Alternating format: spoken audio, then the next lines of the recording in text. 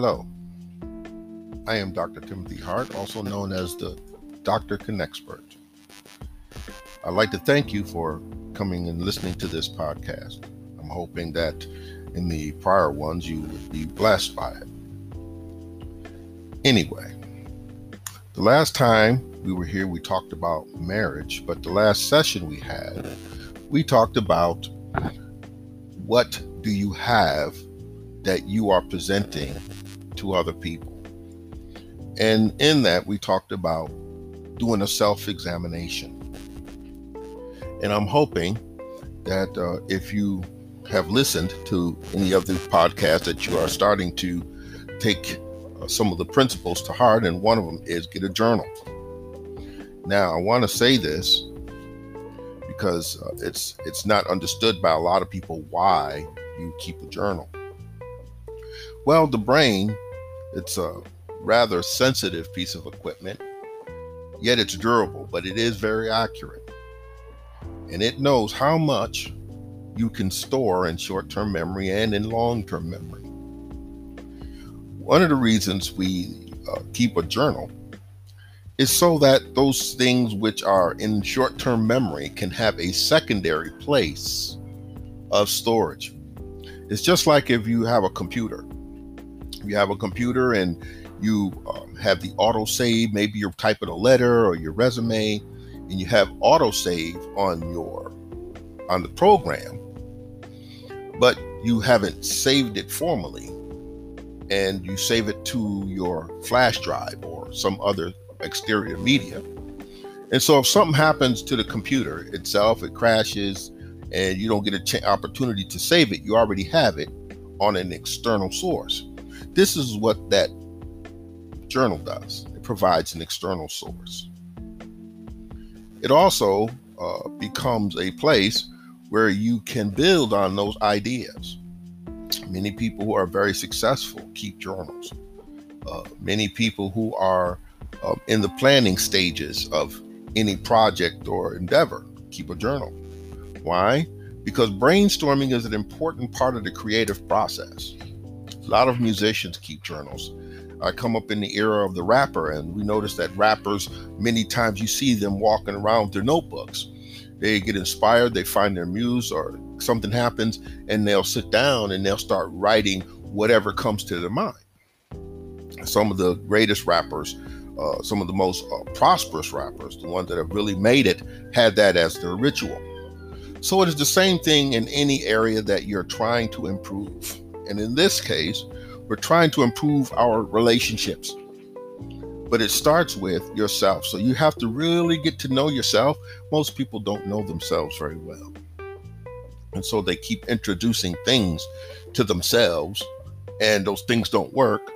And either one or two things will happen. Either they'll try to keep it to their own demise, or they are hurting the person or the thing, or they'll just get fearful and not want to bother with things at all, which is shows a lack of character to run away from a problem every time you see one. But if you understand yourself and you are sure of what you want, then walking away from a problem is not a big deal. In fact, I encourage it if you want to keep your sanity. So, as we talked about the last time, we talked about those things which are not good in your character, and you know it. You have to take stock in that. You don't have to tell everybody. As a Christian, as a righteous person, we have a way that we deal with it. We take it to God. We take our prayer journal, those of us who are serious about having a relationship with God. We take our prayer journal and we talk to God about it. We actually have a conference. As it says in the book of Isaiah, come let us reason together. Though your sins be as scarlet, they'll be white as snow. So God wants to help you to fix that problem. But if you're not a God-fearing person, if you don't have a religion, then whatever methodology you use is going to start with in-depth analysis, which means that journal is going to be important either way it goes. There are some people who have bad relationships, and they have bad relationships because they believe they can do things with impunity. I can do what I feel is right despite who it hurts. And they are very unapologetic. If they hurt you, you shouldn't have been in the way, that type of thing. That kind of person medically is called a narcissist. That term is thrown around quite a bit. And we have to be careful of how we label people, because false labeling is also a character flaw. When you call things a thing based on your feelings and not based on fact. In fact, if you keep calling things according to your feelings and fact, guess what? You may create an environment where that thing or that person may act just like the very thing you claim them to be. It's called reaping and sowing. And in some places it's called karma. And just so we're clear, karma and reaping and sowing are not the same. Reaping and sowing is the inner workings of karma. Just so you understand. Many Christians get tied up with the word karma because it's not a so-called Christian word. It doesn't fit their jargon. And we already know, if you have been around and alive any extended period of time and you watch religious people, you can tell who loves their God and who doesn't. It doesn't take rocket science to know that there are a group of Muslims that love their God so much they'd give their life for him. It doesn't take rocket science to know that the samurai back in his day believed so strongly in the code of honor that he would rather take his own life than to allow someone else to take it. So if you're a Christian listening to this broadcast, you need to question, how much do you love your God? If you love your God, he has instructions as to how you're supposed to act around people. And that is your guide. When you are in front of people, the Bible says if you want friends, you have to show yourself friendly. Because we all operate in the realm of reciprocity. We give and take. We give to the world, we get from the world. If you spend too much time trying to take, that's another character flaw that could cause the downfall of your relationships. And here's a news flash if you didn't already know.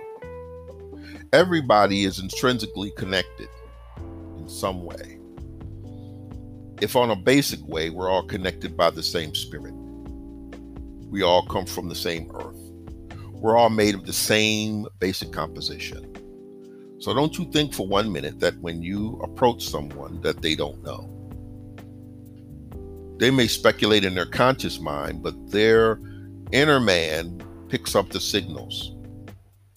They know when you're going to abuse them.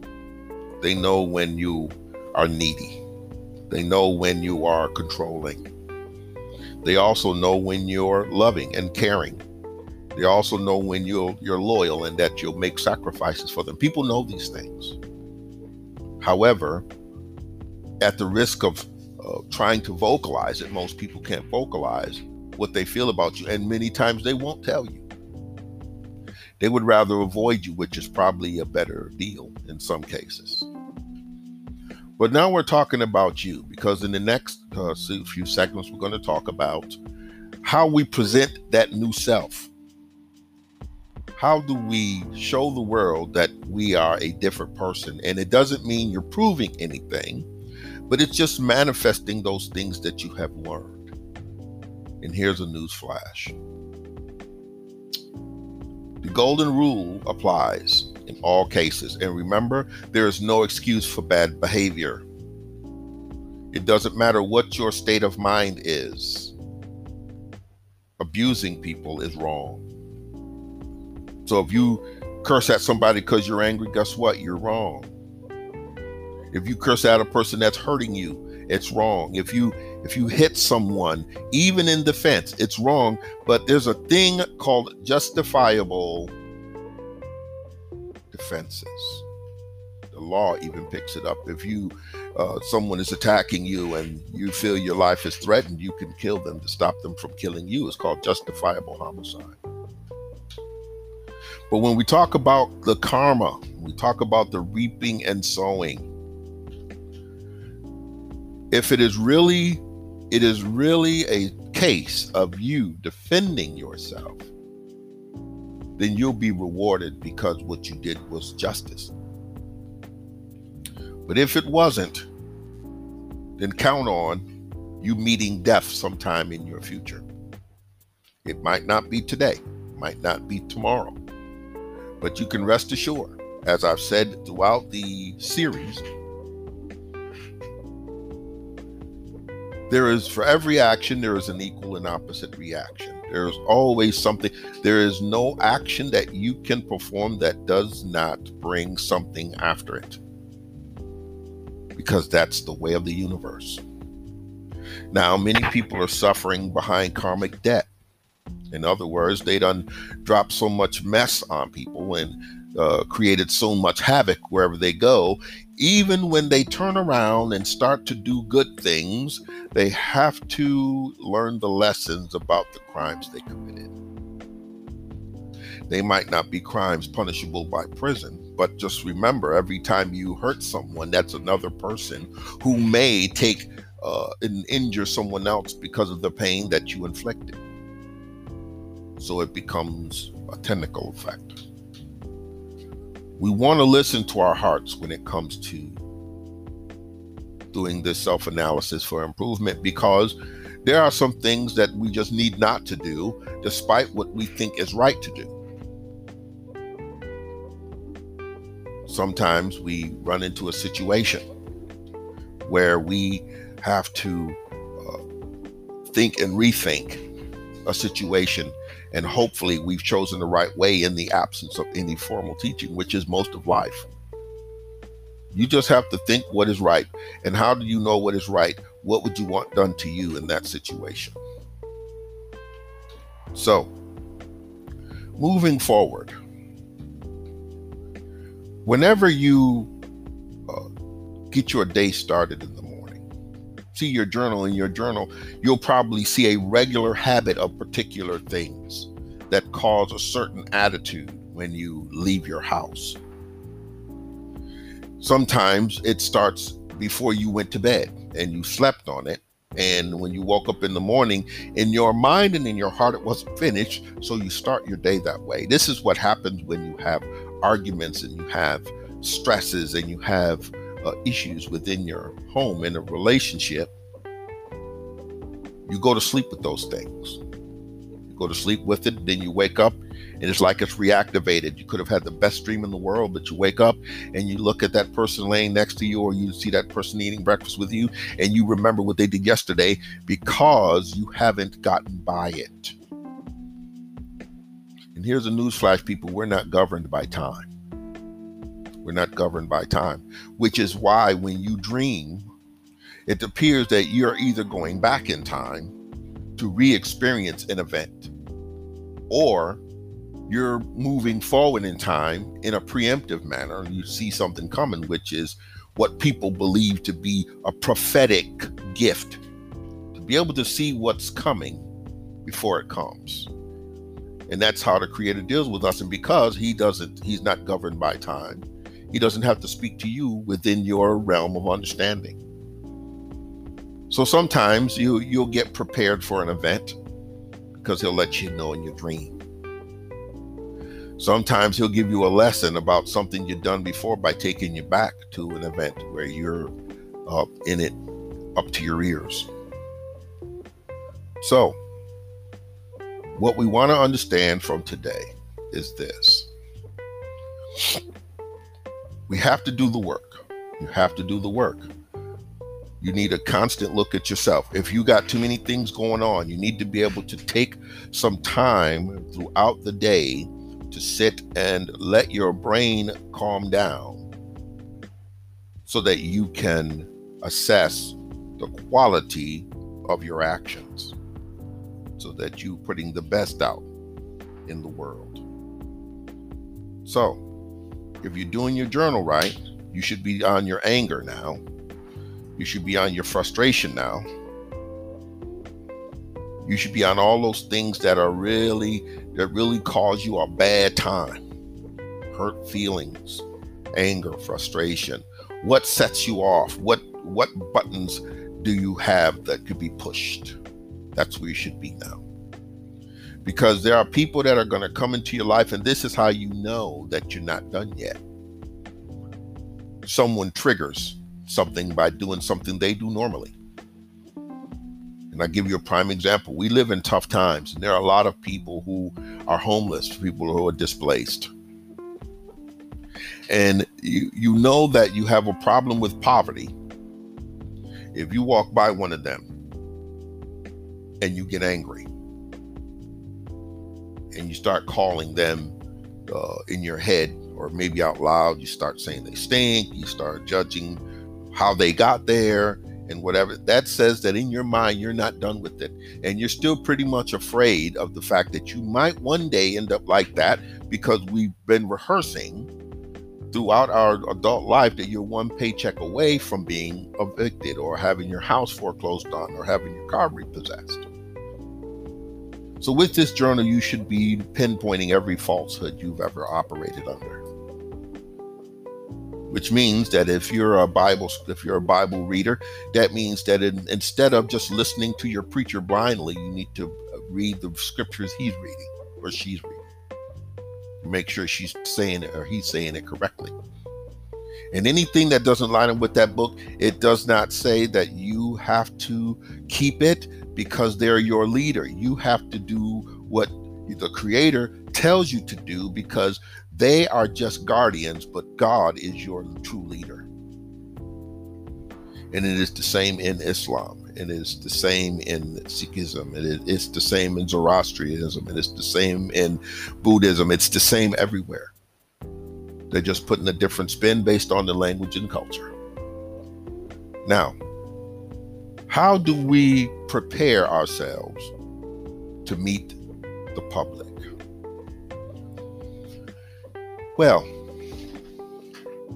let me come from the man's point of view first, because men, it's pretty easy. Men, we have to stay in character, being logical creatures that we are. You have to stay in character. Make sure you minimize brain stress by preparing for your day the night before. Prepare your lunch if you're going to take one. If you don't prepare your lunch, get it factored in how much money you're going to spend, and even possibly where you're going to eat at, which is probably pretty common and consistent with most men. We go to the same places for lunch every day. We don't switch up and change up too much. When we want to take something for lunch, we don't haggle and dicker about what it is that we pull out of the fridge to put into containers. We'll just grab if the dinner was good, the meatloaf was good, we'll take some meatloaf for lunch the next day. It's real simple for us. But just what we do is just prepare your day, line up your clothing. In fact, what I do is I line my clothing up for the week. So that way on Monday, all I have to do is grab my Monday clothes. On Tuesday, grab my Tuesday clothes. I judge my lunch based on what my wife prepares. If she prepares something, and I know she always prepares more than I can consume, so that's what I'm taking for lunch the next day. Boom, I'm simple. The only thing I may have to change is if the weather is different. I may have to wear boots as opposed to tactical shoes. I may have to wear a raincoat as opposed to a regular jacket. But it's real simple.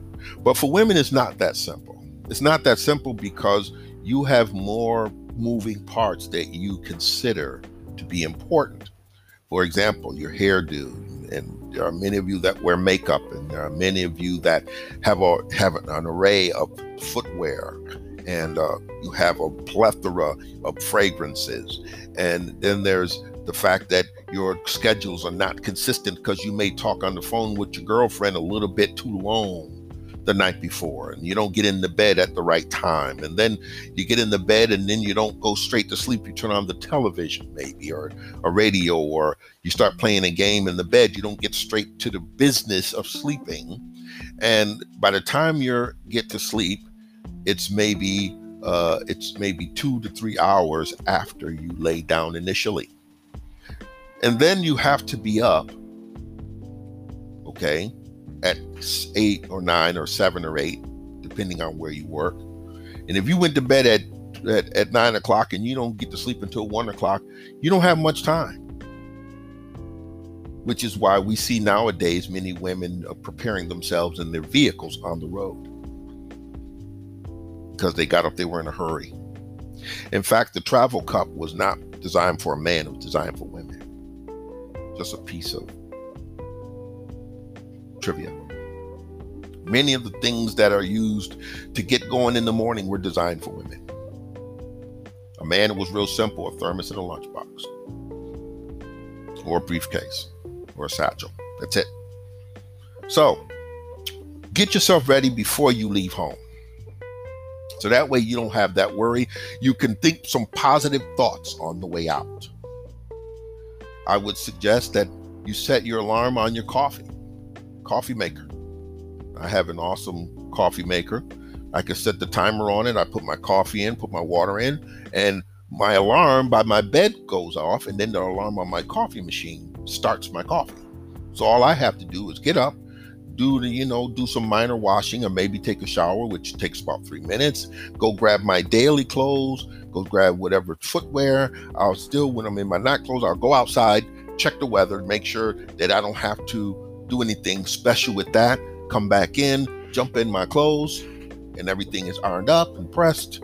And then I go in and I pour my coffee into my coffee cup, because I know I'm going to have about a half hour before I walk out the door.